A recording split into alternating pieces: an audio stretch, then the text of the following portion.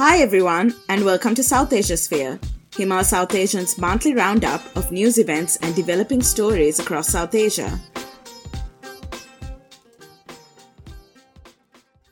I'm Raisa, and I'm joined by my colleagues Shubhanga, Malan, and Shweta. Hi guys. Hi. Hello. Hi. So our big stories in this edition include the state and civil society response to escalating violence in Myanmar and environmental issues in Nepal and Sri Lanka. We'll also be doing a quick roundup of other news stories we're following around South Asia, as well as our new culture section, Bookmarked. Thanks to all those who participated in our polls on Twitter and Instagram and helped us to pick the name. So let's start off with the situation in Myanmar. Thanks, Raisa. So we're now in the third month of the coup in Myanmar, and the last couple of weeks have been particularly violent. The number of civilians killed by the army has now crossed 550. And on March 27, which also happened to be the Armed Forces Day, over 110 were killed on a single day. Perhaps the most shocking casualty figure throughout this has been the number of children killed, which is now close to 50. In another important news, Aung San Suu Kyi has now been charged with sharing state secrets. It's the fifth and the most serious charge leveled against her, and it actually carries a sentence of up to 14 years. So the law that's been used against her has often been criticized by rights activists for being very broad and vague. But for Suu Kyi, who's 75 now, a sentence of 14 years would basically mean the end of her political career. But there have also been some interesting developments on the international coverage of Myanmar, and Raisa, do you want to talk about it? Yeah, so meanwhile, CNN was kind of flown into Yangon under supervision by the military to cover the unfolding events. And CNN argued that they felt that it was important for them to be there, but 11 people were actually detained after being interviewed by them in an open market. And while CNN said that 8 of these people had been released, the question is, why did they have to be there in the first place? Because there's been plenty of coverage from journalists and activists on the ground. And in fact, even we were able to interview the director of HURFOM in Mon State, which you can read now on our website. So the CNN report did go live this week, and there was actually nothing particularly new or even groundbreaking in that report. So this tour has actually ended up reviving conversations about this concept of parachuting journalists and the danger that international journalists can sometimes put locals in when they are speaking to them. Yeah, I think your point about, the report being unremarkable is quite important. I mean, from listening to their correspondent, I think Clarissa Ward, and also, just the way they frame the whole thing, it seems like making claims about being the first international journalist or the first media organization to arrive in Myanmar, was like the main thing CNN was concerned about, which is also, like you said, completely untrue. There are, lots of Myanmar nationals and non-nationals who've been reporting for international outlets. And it seems like, they have this strange idea about who counts as an international reporter and who doesn't. And, what's even the point of being somewhere in the first place if, like you said, there's nothing fresh or new about the reporting, except the fact that, they ended up becoming the news. Exactly, Shubhanga. But apart from the CNN report, I heard that there have also been protests against the events in Myanmar across the region. So yeah, so around the region we're also seeing activists, but in some cases also political figures who've spoken out against what's happening in Myanmar. In Nepal, for example, earlier in March, a group protested outside the Myanmar embassy. In fact, several groups, civil society, people concerned with human rights, democracy, have been coming out with statements, including one which asked the Nepal government to stand up. And also some MPs in the Nepal parliament from the opposition party actually spoke out against the coup. So did you guys hear that in early March, Sri Lanka started trending in Myanmar? Yeah. Is this the Protest Sri Lanka hashtag that was trending on Facebook and Twitter? Yeah. Now, this hashtag was in response to a letter that was leaked online from the Sri Lankan Foreign Ministry, who had invited the Myanmar junta's foreign minister to a meeting of the regional body BIMSTEC, which is the Bay of Bengal Initiative for Multi-Sectoral Technical and Economic Cooperation. Later, the foreign ministry clarified the act by saying that they invited Myanmar because they were, part of the body, and that the invitation does not mean an endorsement. And they went on further to state that Sri Lanka is yet to take a position on the Myanmar coup. Meanwhile, nearly 40 Sri Lankan activists staged a demonstration outside the Myanmar embassy in Colombo in solidarity with Myanmar's protesting civilians. Yeah, and they were also asking why the government of Sri Lanka has remained silent on the issue. Yeah, and looking a bit more at the response from the region and elsewhere, now on March 27th, the Armed Forces Day Parade was held in Myanmar, and 8 countries, including Russia, China, India, Pakistan, Bangladesh, Vietnam, Laos, and Thailand, they sent representatives for this parade. Right, and during the United Nations Security Council consultations, which were on March 31st, China's ambassador actually stated that China rejects sanctions against Myanmar and called for a democratic transition. And with the violence in Myanmar forcing hundreds of refugees over the border into India, last week India's Home Ministry told 4 bordering states, that's Nagaland, Arunachal Pradesh, Manipur and Mizoram, to take measures to prevent refugees from entering India except on humanitarian grounds. And Mizoram's Chief Minister Zoramthanga wrote to Prime Minister Modi and said that India cannot turn a blind eye to the humanitarian crisis unfolding in his state, and the people of his state who share ethnic ties with refugees from Myanmar can't remain indifferent. Meanwhile, the Manipur government has withdrawn the letter issued last week directing officials and civil society organizations to not open camps for food and shelter. And from the Maldives, in a statement released on the 4th of March, the Ministry of Foreign Affairs joined the international community in condemning the military coup and has expressed concern over the growing number of lives lost, and also urged the military to accept the vote of the people and to relinquish power to the elected National Assembly. Thanks, Shweta. So, moving on to our next story, in Nepal, forest fires are making the news. Raisa, what's the latest on that? Yes, Marlon. So, Nepal is currently feeling the effects of continuous forest fires since around November last year, actually. So, on 26 March, the Air Quality Index, which measures the concentration of harmful particles below 2.5 microns, rose to 632 in Kathmandu and stayed above 400 over the weekend. That's 10 times higher than what the WHO deems safe to breathe.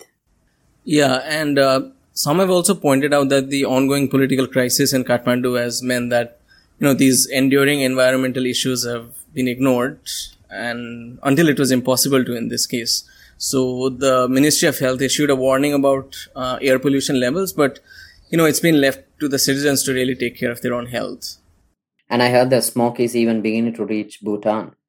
That's right, and it's even gone up into Tibet as well. But while these forest fires have received some media attention because of the smoke, there's also an important conversation about how vehicular emissions and industrial pollution and even open garbage burning are contributing much more to the poor air quality in Nepal. Right, but what I feel is missing in a lot of this conversation is the fact that stories or debates on environment are still kind of anodyne and don't get channeled into actual politics. And I think we saw some interesting examples in Sri Lanka of what, politicized environmental activism might look like. So in one recent case, a large mural installed by a coalition of environmental groups was taken down by the municipal corporation in Colombo, even though the groups had taken the necessary permission in advance. So the mural was speaking out against environmental destruction in Sri Lanka. And this government action to, essentially deny public space and speech on this matter has sparked a lot of public debate on this. Right, and there have been several other incidents recently as well. For example, the argument between Gampaha District Forest Officer Devani Jayatilaka and Minister Nimal Lanza about the Nigambo Lagoon Development Project, and specifically the continued dumping of soil in the vicinity, which would really damage the mangroves. As Devani points out, they're this ecological site that really needs to be protected. Yeah, Raisa, and just like Devani, there was the 17-year-old Bhagya Aberatna, who raised concerns about deforestation in the Sinharaja rainforest on a TV program. And what followed was like a calculated campaign against her in social media to discredit her claims. And there were others who criticized the program, saying that it was scripted. So this subsequently led to Bhagya being interrogated by the police and environmental officers. Right, and after these incidents, the state now seems bent on seeing environmental activism as a threat. So they've recently said that they would recruit 323 environmental officers to monitor accurate and false information about environmental incidents on social media, which is concerning to say the least.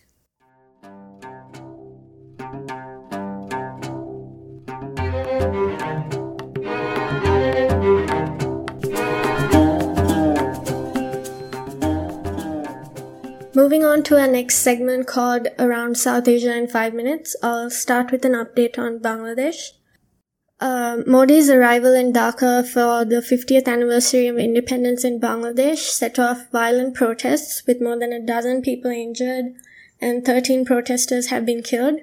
Members of an Islamist hardliner group attacked temples and a train in eastern Bangladesh, accusing Modi of discriminating against Muslims in India.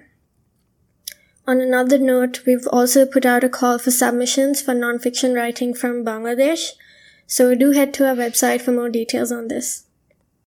Meanwhile, regarding Sri Lanka, so the United Nations Human Rights Council has adopted a resolution on Sri Lanka, which was opposed by the government. So what does it mean for the country? Well, right now it basically gives mandate to the Office of the UN High Commissioner for Human Rights to start collecting evidence of war crimes and crimes against humanity committed by either side during the civil war. So the immediate thing that will likely happen is that some funds will be set aside to create such an office. Yeah, and it seems that political and constitutional crises are now a trend in the region. So now it's kind of Tibet's turn, with the Chief Justice and 2 Justice Commissioners of the Tibetan Supreme Justice Commission abdicating their posts after being dismissed by the Tibetan Parliament in exile on charges of abuse of power. Key to this crisis is actually Article 40 of the Exiled Tibetan Charter, which requires that the House of Parliament meet around every 6 months. And this was actually violated last September when the House cancelled sessions due to COVID-19.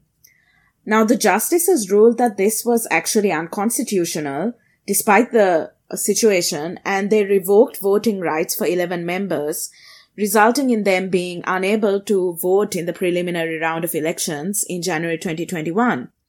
And now there's a new article in this charter being talked about, which is Article 54, which restricts Parliament from removing the Chief Justice and the other 2 justices without a report from a probe committee.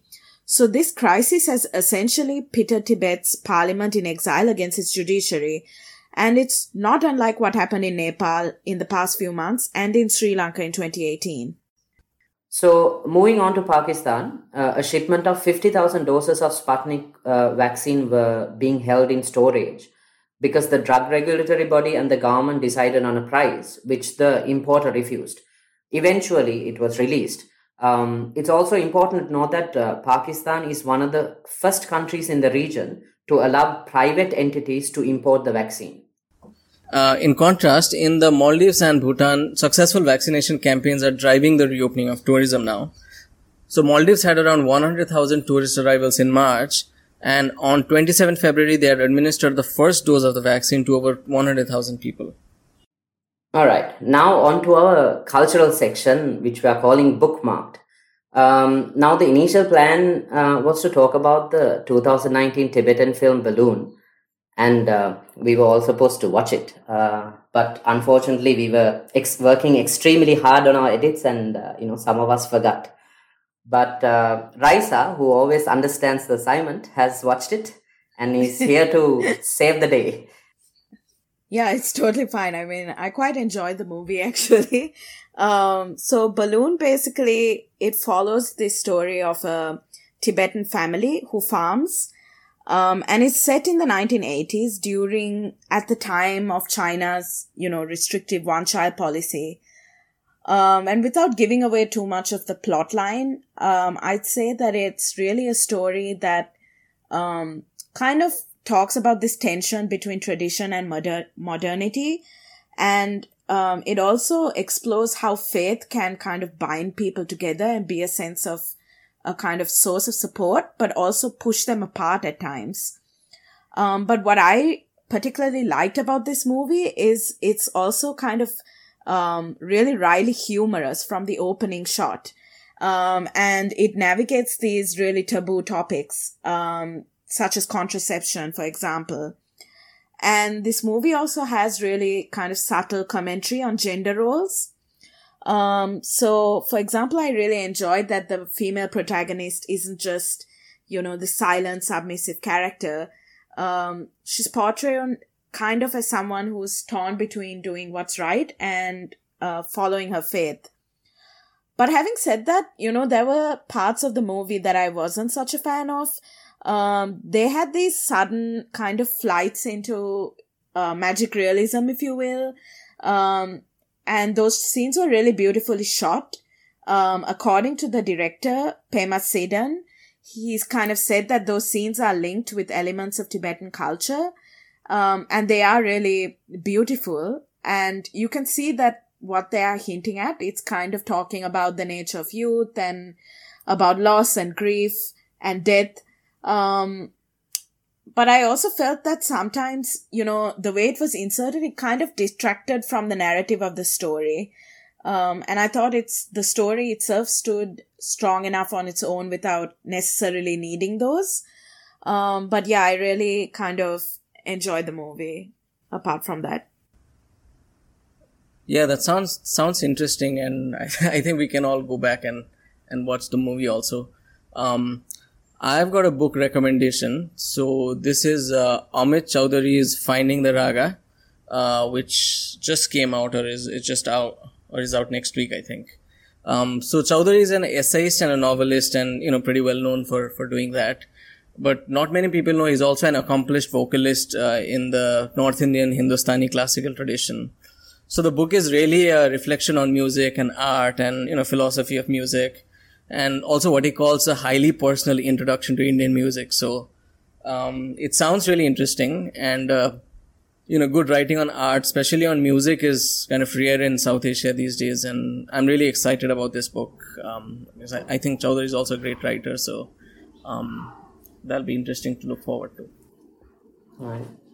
Well, I didn't actually read anything from the region per se. I've been reading the Wheel of Time series since the beginning of this year, and I just finished the 4th book, and it has been quite a traumatic experience so far. I mean, the books are great, but the more I read, the more I realize that one of my all-time favorite authors, someone I read since I was a child, was completely ripping off the Wheel of Time series. He was imitating the plot, the characters, just about everything. I don't want to mention his name because, he died recently. But I do feel deeply betrayed. I think I need therapy to get over this. Yeah, so that's it from me, basically. For those who enjoy true crime shows, there's a new limited series on Netflix called The Serpent, based on Charles Sobhraj, a serial murderer in the 1970s who killed Western travelers on the hippie trail across South Asia and Bangkok. He's currently incarcerated in Nepal, and the show does a great job of piecing together the story and recreates the atmosphere of the hippie trail with a great 70s soundtrack. So if you enjoy true crime shows, do check that out. Well, that's it for this edition of South Asia Sphere. Do head to our website, himalmag.com, to see the cartoons illustrating this episode by Gihandi Chikera. And while you're at it, check out our membership plans and support our work. Thanks, everyone. Bye. Bye. Bye. Bye. For more Himal podcasts, go to himalmag.com/podcasts.